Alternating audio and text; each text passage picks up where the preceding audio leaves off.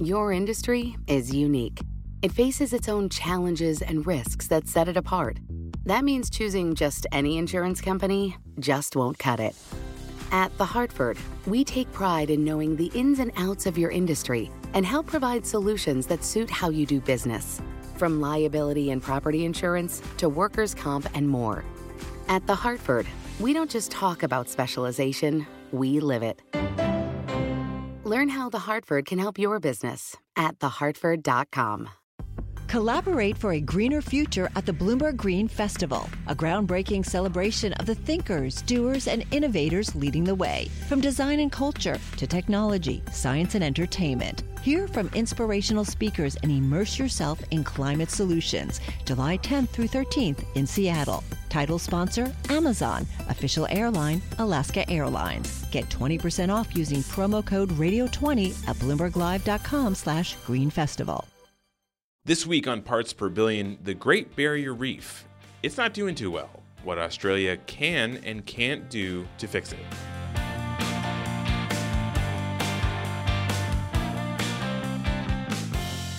Hello and welcome once again to Parts Per Billion, the bi-weekly environmental policy podcast from Bloomberg BNA. I'm your host, David Schultz. On this episode, we're going to head down under to talk about the Great Barrier Reef. All is not well with the 1,400 miles of coral off Australia's east coast.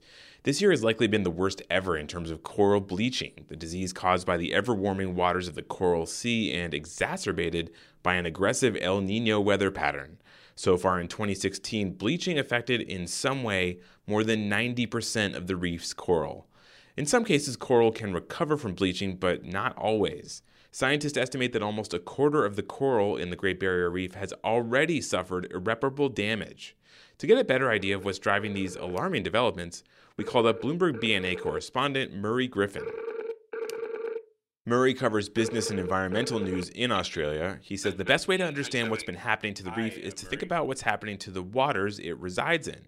They've been getting warmer as a result of climate change and dirtier because of runoff from farms and factories. And he says both of these trends are feeding into each other. There's no doubt that climate change is the primary threat to the reef. If the world doesn't succeed in preventing significant warming, then we'll lose the reef no matter what else we do. So that makes cutting greenhouse gas emissions globally a crucial task.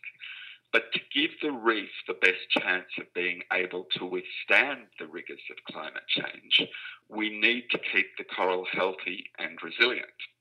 And the best way to keep the coral healthy is to make sure that the water quality is good. In a lot of ways, this dynamic could actually be a preview of a lot of environmental problems to come in the near future, where climate change is the main threat, but there are other factors that make it harder to respond to that threat. It's sort of a classic climate change issue where, the climate change is the main threat, and protecting water quality is really about resilience. So what needs to be done? We'll get to that in a second, but first I wanted to take a quick break to tell you about Bloomberg BNA's Daily Environment Report. It's a source of comprehensive coverage of the day's top environmental news, and it features reporting from Murray, myself, and all the other reporters you regularly hear from on Parts Per Billion. Start a free trial of Daily Environment Report by visiting bna.com/dailypodcast. That's bna.com/daily-podcast.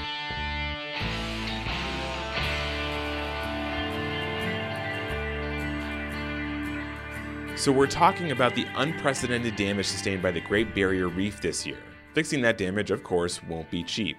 Murray says a recent study found that meeting the country's water quality goals for the reef will cost the equivalent of more than $6 billion over the next decade or so. Where's that money going to come from? That's unclear. Knowing what to do and how much money we need to spend isn't the same thing as actually doing it and making sure the money is there. But it's not just about improving the quality of the water, it's also about addressing the sources of the pollution. And one of the main sources is the runoff of sediment when land is cleared for cattle ranches and sugarcane farms. Murray says the Australian government imposed limits on land clearing a few years ago to meet Australia's commitment to the Kyoto Climate Change Treaty. But then, after those commitments were met, a new local government in the country's eastern state of Queensland came in and overturned them. Murray says that reversal complicates the political situation around this issue. When you try and reimpose those controls, when farmers have already gone through a substantial round of legislative changes, that leads to a lot of resistance, just the mere fact of constant regulatory change. Then also in Queensland, you have a situation where the state government that is seeking to impose those controls does not have a clear majority in the parliament. So, everything is a tough battle. A few key things to look forward to will be the reports Australia will have to submit to the UN later this year and next year on the state of the Great Barrier Reef. You might be asking, why is the UN getting involved? It's because the reef is listed as a UNESCO World Heritage Site. Given what is happening, you'd have to say that it'll be challenging for the government to argue that everything is going to plan, which raises in turn the real prospect that the reef could soon be listed as World Heritage in danger. If there is one bright spot to this story, it's that this is definitely not a problem that Australians are overlooking or ignoring. I think it's fair to say that there's an unprecedented focus on the reef at the moment, and that many people have been shocked and horrified by what has happened this year. It's been an extraordinary wake-up call. Bloomberg BNA Australia correspondent Murray Griffin. To read more of his reporting, visit our website at bna.com. Parts Per Billion was produced by myself with help from Jessica Coombs and Rachel Daigle. The music tracks for Parts Per Billion are A Message and The Last Ones by Jazar. They were used under a Creative Commons Attribution Share-alike license. More information can be found at betterwithmusic.com. Your industry is unique. It faces its own challenges and risks that set it apart. That means choosing just any insurance company just won't cut it.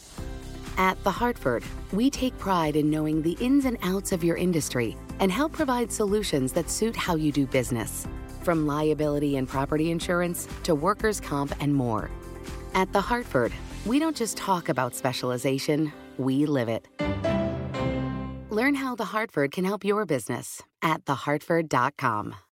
Collaborate for a greener future at the Bloomberg Green Festival, a groundbreaking celebration of the thinkers, doers, and innovators leading the way. From design and culture to technology, science, and entertainment. Hear from inspirational speakers and immerse yourself in climate solutions. July 10th through 13th in Seattle. Title sponsor, Amazon. Official airline, Alaska Airlines. Get 20% off using promo code RADIO20 at BloombergLive.com/Green Festival.